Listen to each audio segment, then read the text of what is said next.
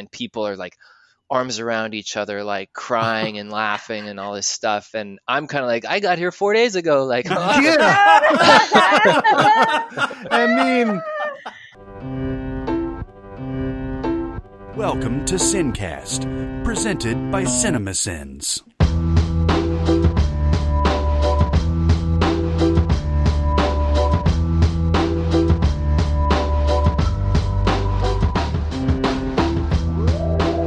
all right, everybody, welcome to the Sincast. This is Chris Atkinson from CinemaSins, joined by Barrett Scher from CinemaSins. Hello. Today we have two very special guests. Magda, and I'm going to get this wrong after I just said it. You got the first name right. Yes. Apanovich. Yes. Magda Nailed Apanovich. it. There we go. Oh my I won't have to say it God. again.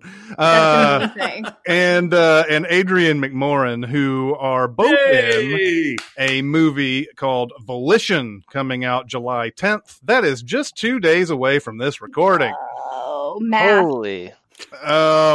Directed by Tony Dean Smith, and I believe written with his brother. Is that right? Yep. Yeah, that's right. It is easily, you can describe this as a mind fuck, right? Yep, you can definitely describe it that way. That's the best way to describe it. Right. That should be on the poster. Yeah, exactly. They should do what they did in Crazy People with the movie The Freak and put that little subtitle that says it'll scare the fuck out of you or whatever. But no. Our little our like cheery pep talk the whole time was Volition, a journey to self-discovery. Nice. But it was just to make each other laugh. We would never actually put that on the poster. I'm assuming this is a movie that we're going to have to be very careful about. We don't want to tell too much about it. Like his name is James. Yeah, we can maybe say that. I don't know if that's on the down low or not, but what we can say, I'm assuming from the trailer, is that James is a guy who can kind of see things in the future, but it's not a perfect sort of ability.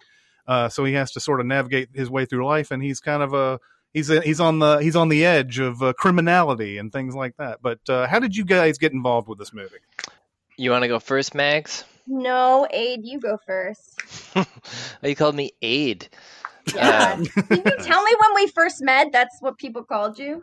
No, I told you that my bandmates call me AIDS, which is super weird. Oh, there you go. I There you like go. McMoron, so my favorite's McMoron. Yeah. Yeah, there's a lot of good options to choose from. I think I called you a lot of names while we were working together. I think I blocked that out, but probably, yeah. You go first. I forgot what the question was. Oh, how did I get involved? Oh, well, just like nepotism. I've known the Smith brothers Nice. since high school. Oh, wow. Yeah, Tony was like the really cool guy, older kid, and Ryan was 2 years below me. Ryan and I were like on an improv team together. Weirdly, side note, our improv team had 8 members. 2 of those members, one was Nathan Fielder and one was Seth Rogen. Wow. Yeah. Wow. Really bizarre. So Tony had been kicking the script idea around for a long time, and it finally happened. I think we'd been talking about it for like a decade or something. Yeah, and Wow. for me, I met Tony when I was 17, 18 years old. I was in film school, and he was in film school, and we have auditions at the end of our year to do short films, and I wanted this part in Tony's film really badly. And then I got it, and I was so stoked. And it turned out that he was a super amazing director. Like, I don't remember a lot during that time in my life, but I remember Tony being an amazing director. He brought such warmth to the set that when he reached out to me a few years ago to work with him and read the script, I was like, I'm in.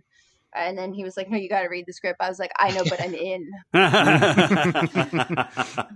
Wow. So you guys were signed up even before you saw any script, right?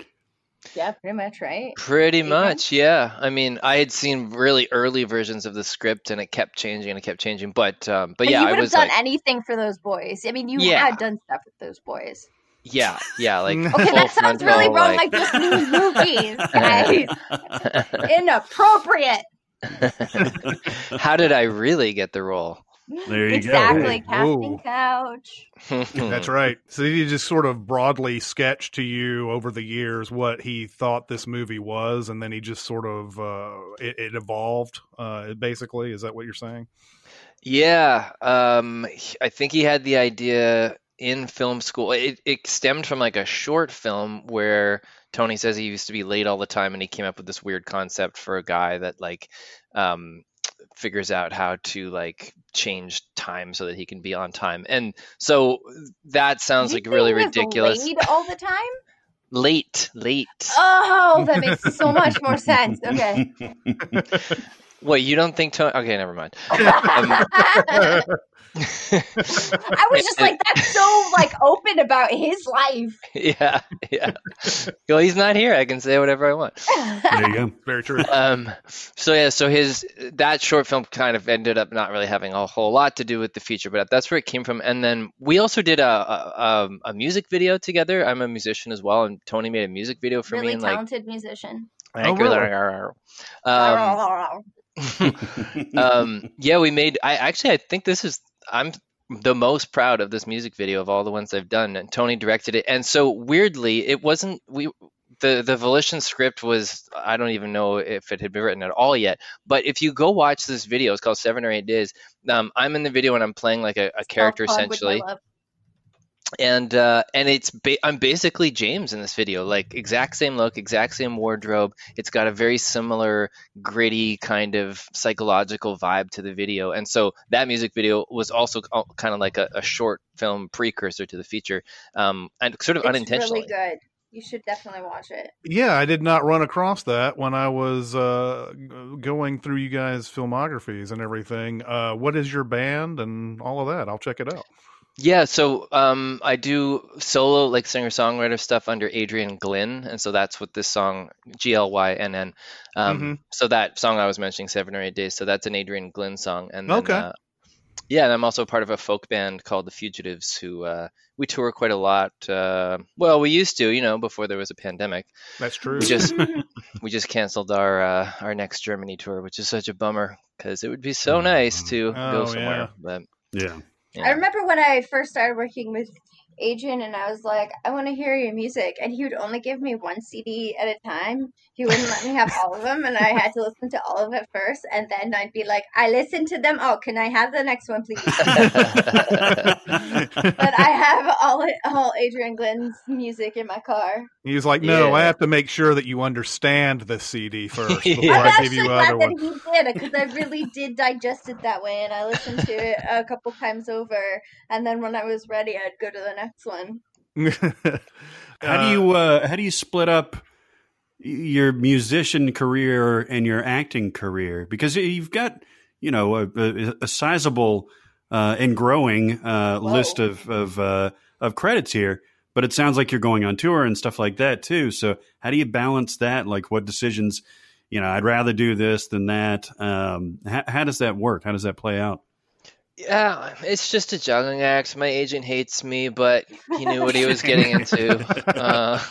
I told him from day one, I also do all this stuff. So, it just kind of works, I guess. I try to make myself as available as I can. I also do theater, so that's a whole other thing, because theater, when you do a theater contract, you're doing 8 shows a week for 8 weeks or something, and you can't do anything else. What was the one that I went to see you at that was so good? Oh, we did. I was in the production of Once. You guys know the musical Once? It's based on the Irish singer-songwriter film. No, it wasn't that one. It was Oh, it based wasn't that off one. of the the Leonard Legend. Cohen show. Yes, Oh yeah, okay. So that that's was the other one. beautiful. Yeah, there's a theater show based on all Leonard Cohen music that was basically started here. I was in the original cast a few years ago. Really? Oh, really? What is it Wow. called? It's called Chelsea Hotel. Oh, wow. Yeah, and I was It was actually really supposed to good. be doing that this past March, and that got canceled on first day of rehearsal. It got canceled. So there's a lot of juggling, but it kind of works itself out. I mean, so far there's only been minor conflicts. There's never been I had a whole tour booked and I had to cancel the whole thing to do a movie. It's all just kind of worked out so far. So So yeah. People make exceptions for Adrian because he's so amazing. So. Yeah. Well, I'm They'll laughing, take him but you're one right. year. What's that? I'm laughing, but you're right, especially in True. this movie. He is. I admire his work every time I watch it, and I've seen it a bunch of times. I see something new in what he's done, and I think it's really beautiful. It really affects me. Well, you bring it in this movie. You also get your ass kicked in this movie. I mean, like all different ways you get your ass kicked. Mhm. It seems like a very physical part, right? Like there's stuff going on that facilitates you getting your ass kicked. I feel like That's it. I feel like Yeah. you made it more physical. Mag Yeah. is like really, really good at doing her own stunts and she's done tons of fight work and Really? you were showing me like videos on your phone of I like wasn't these I? crazy like fight routines that you'd been working on, and so I feel like there was like maybe the script said like, oh, there's a tussle, and Mags was like, no, we need to do all this. It was She's that like way. flipping over dudes and like it's crazy. It was so true. I totally forgot about that, but yeah, I basically wanted it to be rougher and more big, and yeah, I was like, let's do this. Yeah. Magda, have you ever thought about being a stunt coordinator? Yeah, I was just gonna say when I was a teenager, when I was getting into acting, I was actually really wanted to be a stunt person. Mhm. So it was between being an actor and going into stunts because I loved being physical, Mhm. but I fell in love with acting really quickly. So anytime I'm on any show, I'm always like, please put me in. I don't care if I get hit. I'm down. I take bruises. I'll go. And I do, and I have. And I say I put my blood, sweat, and tears into this job, and I do all of that. And I So love you're it. I saying would you never take it actually back. got shot in this movie? No, but I do like throw myself backwards, and it was like a dangerous thing to go through. Like everyone was freaking out because I can't see behind me, and I can hit the railing with my head, and they trusted me to not die, so that was good. Yeah. There you go. Yeah. Which one Yeah. was that? Was that in the fight scene in the alley? With the with the scissors and Oh yeah, right. yeah. And so when I'm supposed to get shot back, like they didn't even say that you had to go all the way down, but I thought that it'd look more realistic if I pushed myself all the way back, Right. all the way It does. like, over the stairs. And Oh, such yeah. a layer of detail that I Yeah. love now. I'm going to have to go back and watch this movie just to see this again. This fall back and everything. Well, I definitely thought that I would sometimes, especially when people were freaking out, I thought I might hit my head, but I was pretty confident I could do it. And it worked out. or did you hit your head and you've just forgotten? Probably because I forget words every day, so that makes Yeah. sense. It's the first sign. Adrian, this had to have been a pretty tough, without getting into a lot of the plot of it, but this had to have been a pretty difficult role to do because it requires you to, how do I say this? It requires Present different facets of the character. Yes. Yeah. You're right. It's hard to talk around, but it's a confusing, mind-bendy. Oh no, we get to swear, mind-fuckery of a script. Mhm.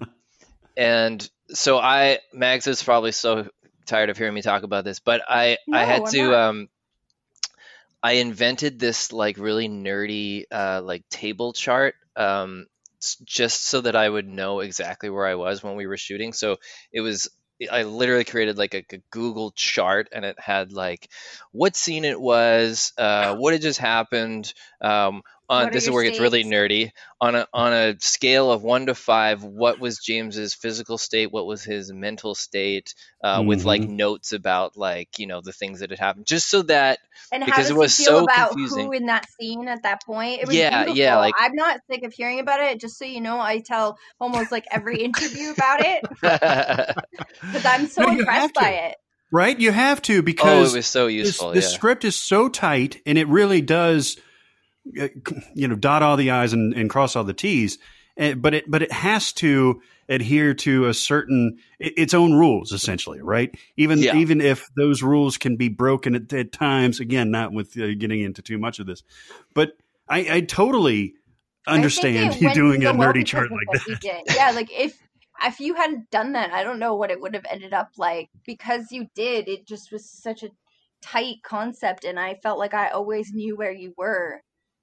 Like, Yeah, I think if I hadn't done something like that, I think it would have just felt like more of a wash, and that's really what I didn't want. I didn't like Yeah. James is in some kind of version of distress for the almost the whole movie, and I knew that if I, especially since you always shoot out of sequence, right? And so I knew if I wasn't really detailed about it, then it would just feel like, oh, he's generally in distress, and there wouldn't have felt like an arc, and that would have been really lame for a movie like that because it would be really boring. Yeah, no, I there's agree. definitely I'm an gonna. arc for sure. You taught me something new, and I love that. Like, I will never forget that lesson from you, Adrian. Like, Well, that's definitely a new way. I'm glad to stuff. share the nerdiness at all times. I'm a nerd and a dork, so please. That's true. That's There true. you go. You are. I am glad to hear you say this because I was just sitting there going, how does he keep up with all this stuff? How does he Well, do especially this? shooting out of sequence, right? Yeah. Yeah, I mean, you always shoot out of sequence. I don't think I've ever shot in sequence, but Nope. but especially, yeah, and again, without giving things away, especially this movie, it's so confusing. I mean, thank God Tony, the director, his brain is crazy. Like, you could not stump the guy. He always knew. And that maybe that doesn't sound very impressive. Like, oh, the director always knew what was going on. Big deal. That's his job. But like, he didn't even have to hesitate. And this movie's so confusing. And sometimes I would be confused, despite my table chart. I would sometimes be like, wait, but this and that, and he'd be like, yep, this is what's going on. And I'd be like, oh, okay, thanks. Like But didn't I stump him at the film festival, and I was asking him a question about a scene, and then it got really confusing and awkward in front of the audience? Oh, did you? I don't remember. Yeah, No? you probably did. Maybe it's because Yeah. he wasn't on set, so he wasn't like he didn't have to be as on. It's probably that, and it was just like, these people don't want to hear my confusing. I ramble a lot. Sorry. Go back to Adrian. Did you ever have to correct each other on where you guys were though at any point, or was Tony just like, yeah, I know where you're at, and then you had to, review your notes? Yeah, he always knew.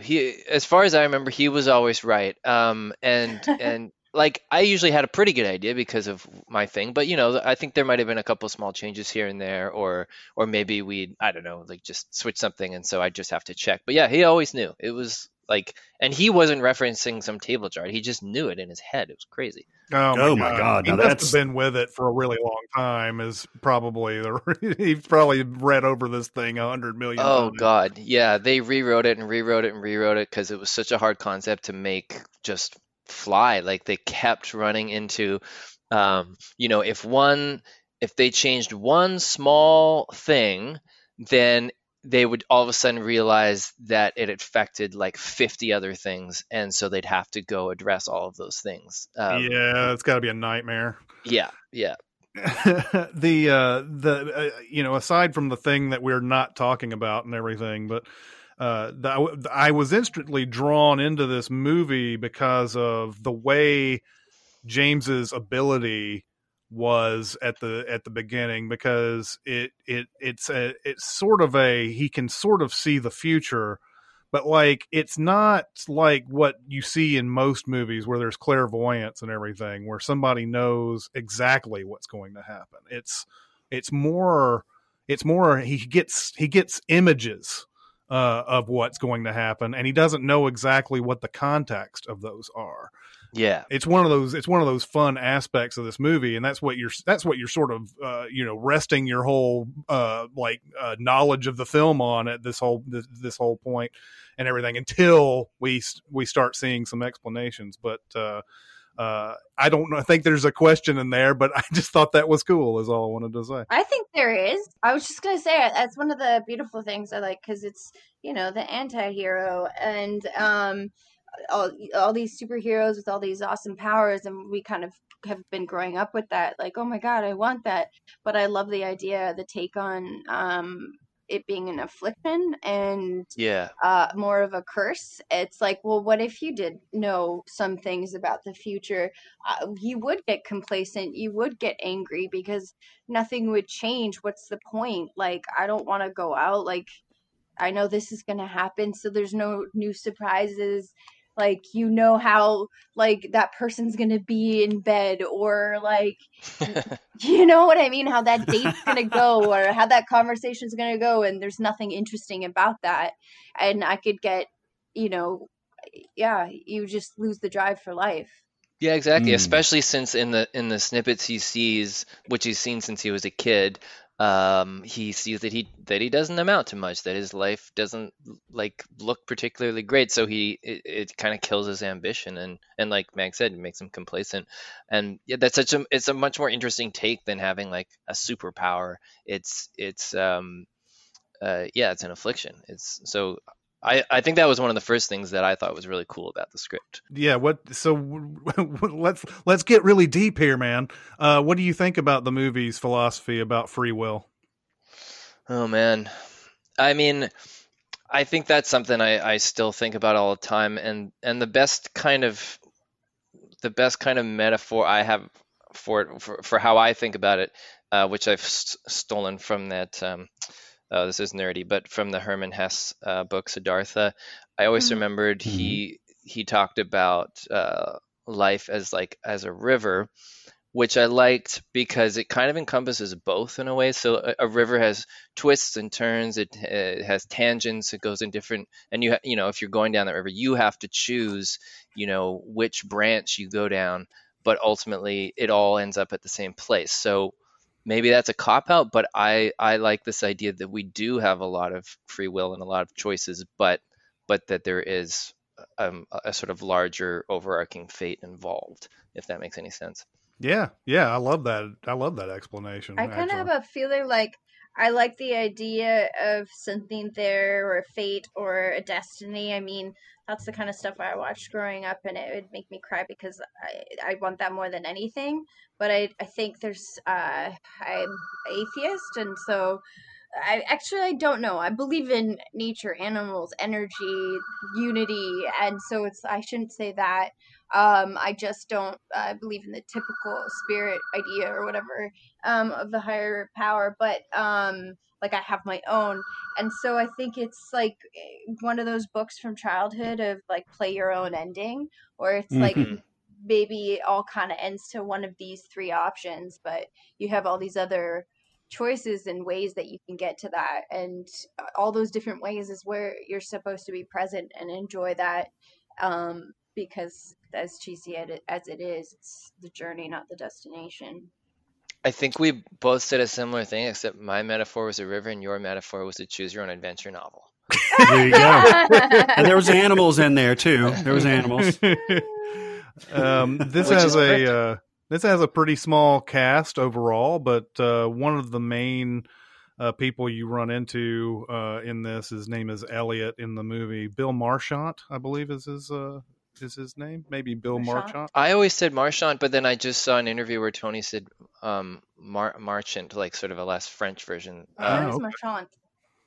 Yeah, that's what I thought. But hey, can you give him a call? Yeah, maybe that was him calling. That sounded like a landline, by the way. But that was my mom's phone. Sorry. Nice. It was E.T. calling home, guys. I actually want to know what it's like. What was like with all your co-stars. You have John Cassini and Frank Cassini playing, relatives who are, part of this. I guess they want to sell diamonds. And then there's a name that I do not know at all. Alex? Paunovic? Yeah. Paunovic? Hey, that was right. Okay. No, it's Paunovic, I think. No, I think he says Paunovic. Oh, okay, maybe I'm wrong. Let's have a bet on it, because definitely call him. I always thought it was Paunovic, because that's Adrian. I'll have a bet with you for an appy. Okay. Okay. Oh, nice. No Veach. No Veach. We'll hold the Veach on the appy. Okay. So I'm going with Paunovic because I'm going pretty with Paunovic. Sure. Okay. All right. But how is it like working with those guys? Because those guys all bring it in their own ways too. Oh man, yeah. I mean, all those guys are like they're just some of the top actors in Canada, really. Like John he runs one of the best acting schools here in Vancouver, and he's just like amazingly generous. I remember him being from early we had like early kind of almost brainstorming table reads to kind of talk about character and just to kind of deepen the character work. And John was so like vocal in the best way. He had so many great ideas. And it was just awesome to work with. And Frank was awesome to work with. Alex is amazing because he's done so much. He's also done a ton of fight stuff, and so because I don't know if we mentioned this, but there were no stunt doubles at all on this movie. We Really? were all Are you doing our own serious? stuff. Yeah. Wow. Yeah. Yeah, and so right it up was your alley, right? yeah, it was great having people like Mags, like Alex, who have done a lot of fight stuff because they could just basically share their wisdom. And I've done a little bit, but nowhere as much as those guys. And so I remember there was a scene where Alex and I are having like a fight, and he's sort of like holding me with a rake to my neck, and I'm supposed to like knee him in the balls, and I think we did a take, and I came pretty close to the goods, and he was like, "Okay, let me give you like a quick lesson in how to make it look like you knee someone in the balls." Yeah, I don't know, Mags. What did you think? Who is your favorite other than me? Well, first of all, obviously? you didn't talk about what it was like to work with me, so thank you. Well, you're right there. And so it's also really cool with Bill. When I was in film school, that same film school, Bill Marchant was the head, not mistress. What's the head? Yeah, he was. Headmaster? Mastress, whatever they're called, like the head of the school, mastress. He was Snape, Professor Snape. No, he's actually more like Dumbledore, absolutely. But yeah, he saw me at such a vulnerable, raw time in my life where I was a clusterfuck of a mess, and so it's pretty nice to work with him now when I'm got some of my shit together, and I say some of my shit together. Some. Yeah. So did you go from film school into acting school or vice versa? I went from acting to film school to acting. Oh, wow. Interesting. Yeah, because I was 15 when I started, and then I started having panic attacks because I have extreme anxiety.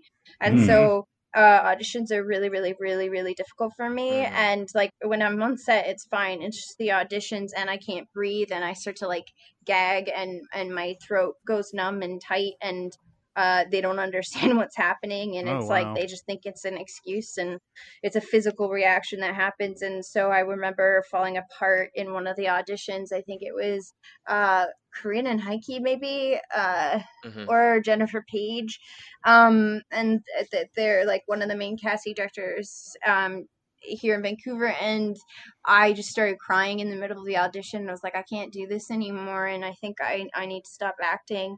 I think I was like 16 or 17, and they were like, no, we think you're really talented. Like, why don't you take like a year off, go to film school where you don't stop like learning, but you get to like kind of take a year off. And I was like, okay. And so I did that. Wow, it was good Nice. that you had somebody at the beginning who said, we believe in you and everything, instead of saying, well, that happens, and then just letting you walk off. Totally. Yeah. I'm very, very lucky for that moment. It was definitely, a very special, lucky experience. Well, obviously you came out the other side because you've got, again, quite the burgeoning career and a lot of credits, a lot of different stuff.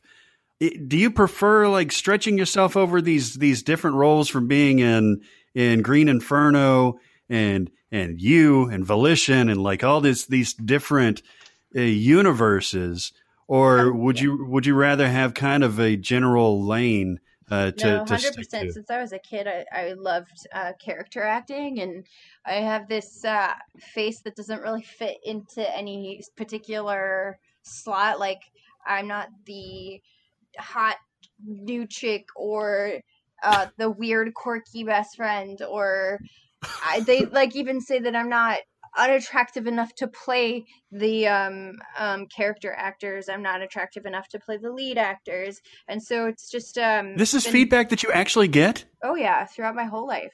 Wow. And so Crazy. when I get chances to be really different people. I feel very lucky because it's all I've ever wanted to do is just be able to amplify different facets of myself and just keep stretching and learning and growing as an artist. And yeah, so I do not discount how unbelievably lucky I have been so far in my life for everything I've had. I think like I'll say that part of what makes Mag such an amazing actor to work with, and kind of going back to what she said about having these like anxiety episodes, and I think Mags, I think that helped form the vulnerability you present. I was really struck by, in all our scenes, Mags is always incredibly present, which is like so valuable when when you're trying to do a scene with another actor, and that they're not kind of doing things by rote, or more commonly in film and TV, as opposed to theater, film and TV actors, because the camera, might be just on them, they will kind of be more internal and more focused on, what their face is showing to camera rather than connecting with their fellow actor. Whereas Mags isn't like that at all. She's completely present, and she will change on a dime depending on what you do, or she'll make you offers. But I was just struck by the vulnerability that I don't know whether to address you, Mags, or whether to talk in the third person. And so she was so open, and that's such a generous thing to be as an actor, both like off camera. I think that's why a lot of people have mentioned our chemistry, and I think a large part of that is because I think I'm a bit more of a closed book as a person, but Mags was a real open book as a person, and that I was really thankful for, because that allowed us to immediately have some rapport. And then in the scenes, she's just so open with her emotions and her presence, and it was just like so exciting to be working on these scenes with her. So. And that's also why I love working with Adrian, is like he does listen to the kind of things, the offerings that an actor gives, and you hit on a thing that's really special you don't get to have often, is actors who are really listening to you and kind of adjusting to what you've given. So there's always kind of a difference. And I also think that the reason you and I had such good chemistry, because I like really went at you with hardcore sarcasm from the beginning of the first day that we met, is that you have a really fantastic sense of humor. So even if you're a closed book, you still can laugh and like it let that kind of break your shell. Yeah, muffled closed book laughter. Yeah, but you still laughed. It was good. You had a really good sense of humor. It's a big deal. It's a good thing. That was one of the things that I was sitting there, like, a lot of times when movies put two people together and they have to sort of have this love at first sight type of thing, it just never seems to work. It seems like the screenplay they're doing it because the screenplay says or that person's famous and that person's famous. Let's put them together. Right. And in this one, like I'm immediately bracing myself as like, oh, okay, this is the gal he falls in love with, and they're gonna be like in love immediately, and like you're just gonna roll your eyes and everything. But something about it works. It's not only your chemistry, but it's also the way the plot is sort of set up. It's set up to be that way, but it's sort of a magic trick you guys pull off. And I think that's down to us just kind of really getting along right from the bat, but it's also down to the writing, because the scene where they meet, we actually reshot it.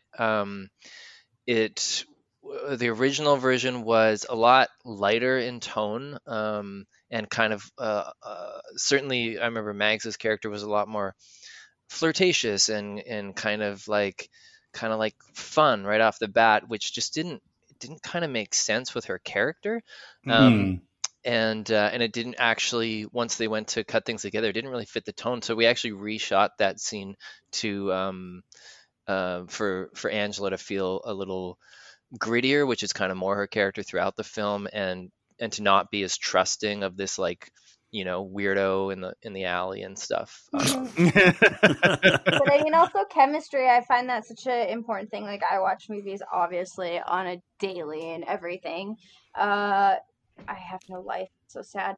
No one does. No one does. No one does right now. But like, I'm just talking about in general my 34 years of life. I guess I didn't watch movies as a baby. Sorry, I digress. But with chemistry, like, that is such a crucial thing for me when I'm watching any movie. As soon as I start watching it, no matter how much I like an actor or both actors, as soon as I see that they don't have chemistry, I'm like, ugh. It's just like, what are you guys doing? Like, it's to me, it's always been such a fucking crucial thing when I meet my co-stars and I know that we are supposed to have any kind of undertone of romance or literal romance.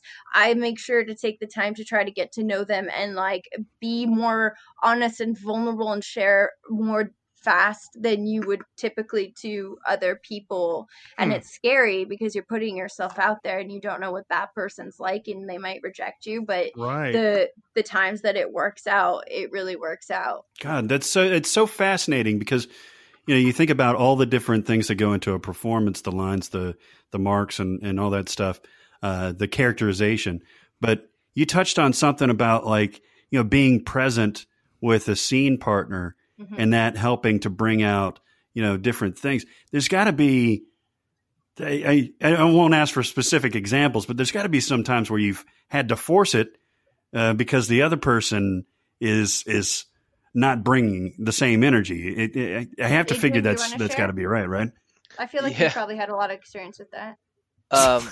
Yeah. No, seriously, because I feel like we've talked about that before. Yeah. I mean, it happens. It happens all the time, and especially in theater too. Yeah, it happens in theater too. I think it happens less in theater because it's a lot more glaring when when a live audience is watching two people interact. People can pick up who. But I just meant like in theater. If you're working in theater, don't you find the days that sometimes one of your co-stars is just so tired and you know that they're not pulling their weight the way they normally do? Yeah, totally. But then what you get in film and in TV, like TV shows, like sometimes the leads on TV shows have to work really, really hard, like regular, like 14-15 hour days, and that's pretty crazy. And so sometimes they will, they might not even be there when you as the smaller part are doing your lines. True. Someone will read them off camera, or like when I made that joke before Adrian started about like, or no, you were here and that you weren't there when I did my lines like that. I've had that on set more than once, multiple times in my life. Yeah, and so and there's also like different flaws. I remember reading years ago that there was some movie that Dustin Hoffman and Gene Hackman were in. I can't remember what it was. But they had totally different styles. Dustin Hoffman was the theater in the moment guy. He, like, his performance would change take to take depending on what was given. Whereas Gene Hackman was the style of, he prepared what he wanted to do. He had a really good idea of how he wanted to say stuff, and he's brilliant, so it was going to work, but there was very little wiggle room for how he would change it when the camera was on him. And so, and yet obviously both those guys come across like geniuses. They're both amazing. So so it's hard to say what works better. I'd like to think that being a more present actor generally works better.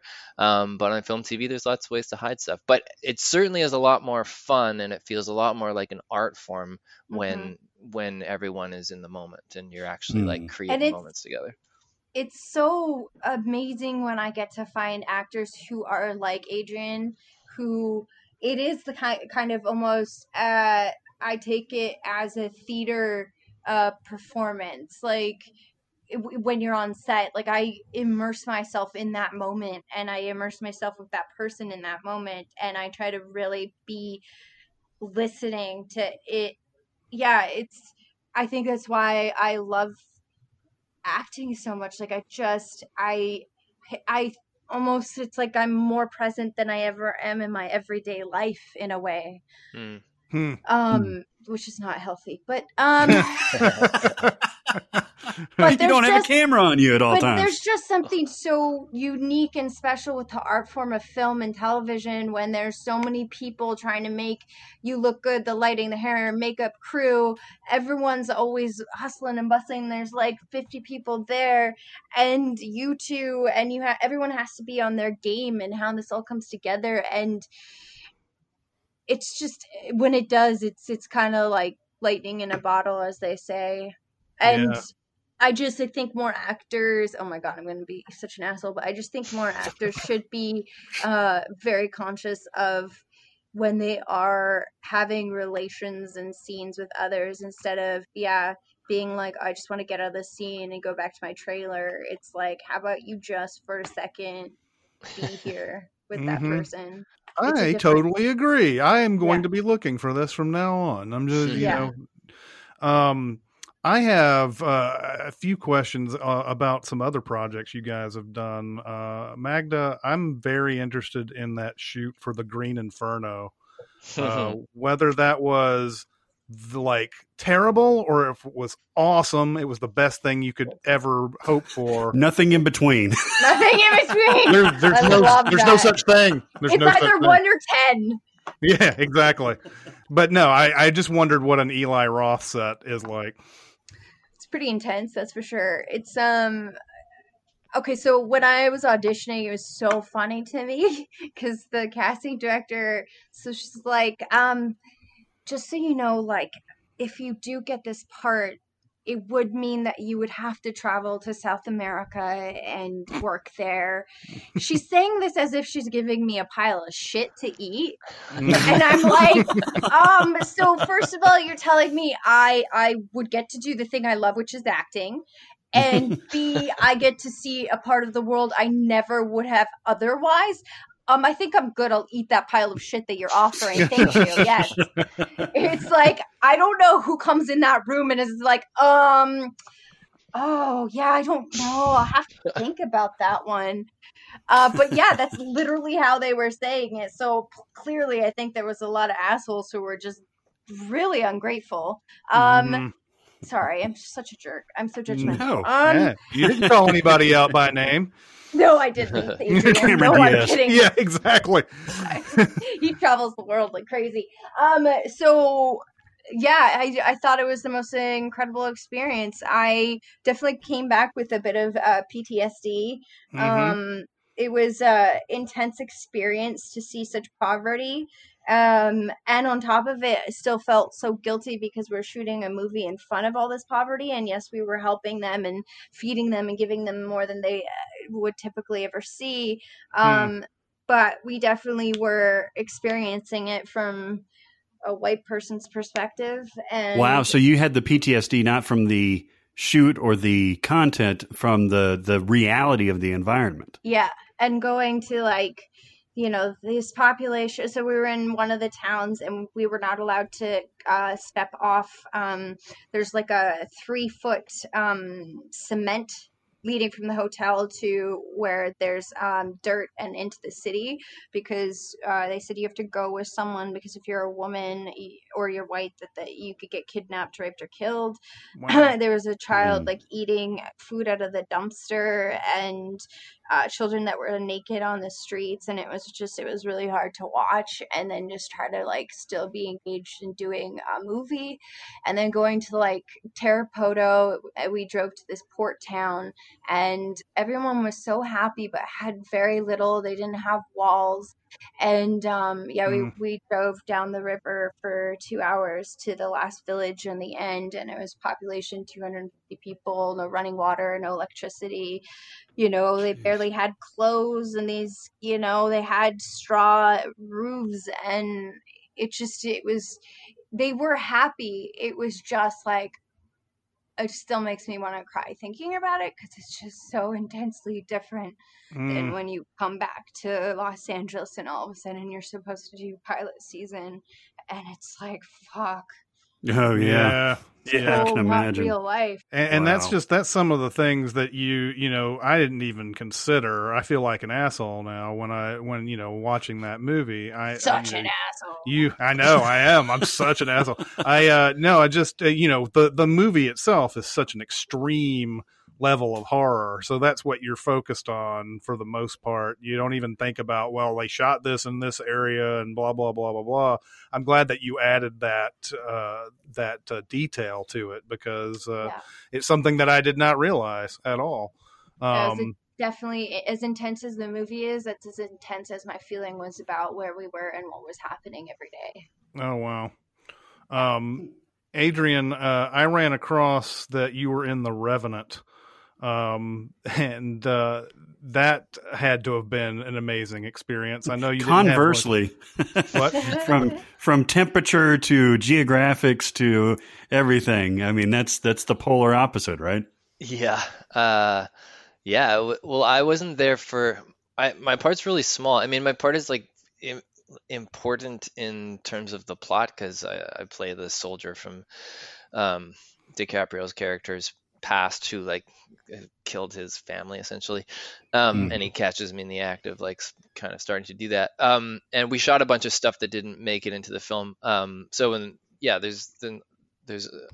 not all. It's sort of like not a ton of screen time for the role itself, but yeah, it was certainly a crazy set. Like that was mostly shot in Alberta and BC, and so I've encountered a lot of people that like worked on the sets for the movie, and everyone, no one has like a medium story about it. Everyone, either it was the best experience of their life or it was the most traumatic experience. So that's the 1 or 10. Yeah, 1 or Yeah. 10. Yeah, right. very much 1 or 10. Yeah. So I remember, I came onto it really late, I think, because I think Alejandro Inarritu, he tends to write as he goes a little bit. So they had already, by the time I got to set, they had already been shooting for something like, I want to say 6 months. Oh, geez. And it was supposed to have been like 3 months. It was like, it was starting to warm up because it was like March in Alberta. So it was still like cold, but it wasn't like, crazy winter cold.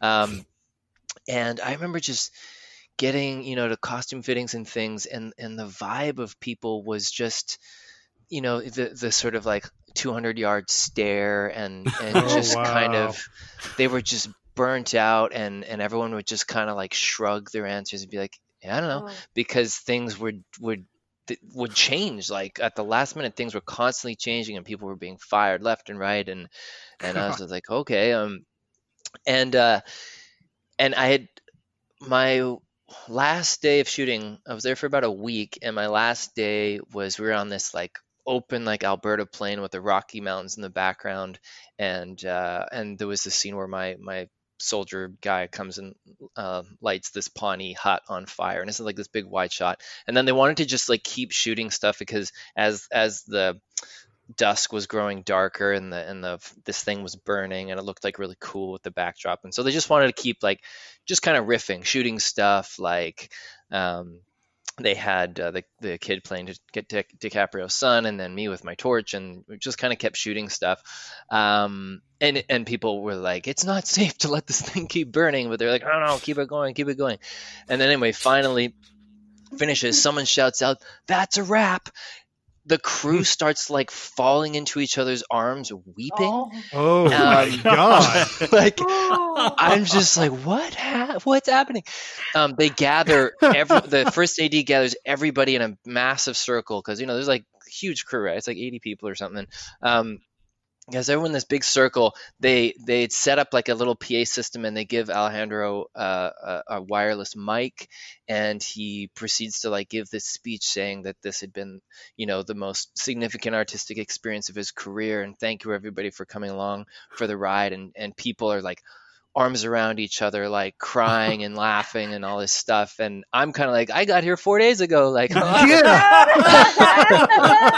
I mean, this would be a beautiful scene in a movie, like, just the way you set that up everybody's Yeah. just like it down in the dumps. It's 6 months of like, they've been on a shoot that's like basically like Apocalypse Now or something like that. It's and like Yeah. a war that you came 4 days before it ended. You're like, oh, that yeah, was and then you come in and do your basic job, and then Yeah. and then they're like, that's a wrap, and everybody around you looks like it's the most satisfying thing ever, and you're just kind of like, all right, well, okay, on to the next project. Seriously, it was surreal. Yeah. I would imagine so. so cool. Yeah. We would like to thank Magda and Adrian for showing up to talk about this movie today, Volition. It comes out July 10th. You guys probably are very proud of it. It's very good. Yes. We hope you hope some tremendous success in the future as well. Do you have any other projects? I just put out an album called Ghostlight Sessions under my music name, Adrian Glynn. Mhm. And Nice. it's You're gonna only send on- that one to me, right? Yeah, I'll send it to you. It's only on, it's not on streaming platforms yet. It's only on Bandcamp, and it's download by donation with 25% of the proceeds going to the NAACP. Okay, now Awesome. I'm an asshole. So, yeah. But yeah, you should get his music because it's fucking good. Okay. All right. My plug is I'm reading. You're reading. I'm just reading, learning about myself. Well, Nice. that's good. That's good. You're reading a book about yourself? Yeah, it's called Complex PTSD From Surviving to Thriving. Oh, okay. I know this book. Yeah, you read it? Yes. Well, It's I've read parts of it. It was Pretty a intense. I yes. definitely am reading it with a highlighter and a pen, and I'm like, fuck. wow. You are immersive, my friend. Yes. All right. Well, we'd like to thank you guys for talking to us. So appreciate your time. That'll do it for this interview. It's Chris Atkinson and Barrett Scherer. We'll see you next time. Thanks for listening. Comment on our episodes on our SoundCloud page. Check us out on YouTube, Twitter, Facebook, and Reddit. And be sure to visit cinemasins.com.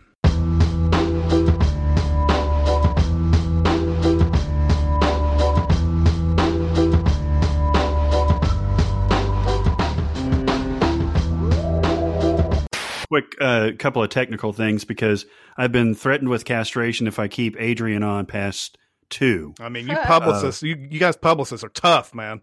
Yeah. So, Mhm. yeah. I mean, when we finish up and Chris does his sign off thing and everything, if you guys don't mind just doing nothing, like Paul Rudd in Forgetting Sarah Marshall, is do nothing. Just so I can download your file real quick, and then we'll sign off, for reals Like in real room life. silence? No. Just don't click out or close your browser or anything like that. Oh, okay. Oh. Okay. And I will download your files, and we will be good to go. I was like actually wondering what you meant by that too. I was like, I Do think nothing, freeze. do nothing. Like we all freeze and just sit here in silence? Like, I'm just kind of confused. Oh my god, that's hilarious. It would be funny. Makes me think. That makes me think of this thing.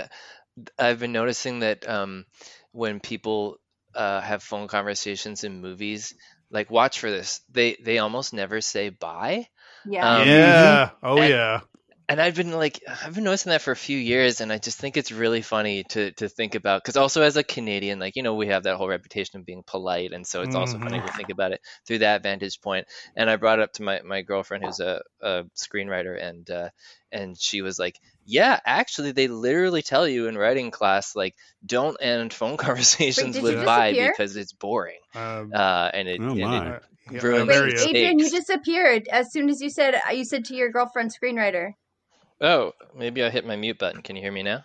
Yes. Uh-huh. Yeah, I'm gonna hear Oh you. my god, I was hanging on every word. Oh yeah. So she said that in one of her classes they literally said, like, yeah, don't end phone conversations with bye because it's boring and it kills the stakes. And Yeah. it's so funny.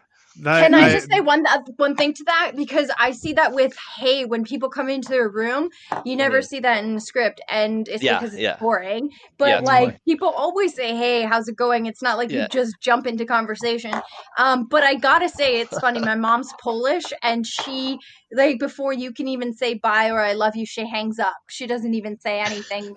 Oh wow. So, like as soon as she's done saying her point or what's happening, she hangs up. That's awesome. Nice. It's Nice. so funny. I'm like, what? That's I mean, baller. What's funny to me is that it's not like it has to take any time on the movie itself for you to say bye at all. I mean, like it could just be like, all right, see you later, bye, and then just go on to the next scene. And I understand why they do it. They used to also do this thing, and I saw this on the. I heard this on the commentary Alexander Payne did for Election.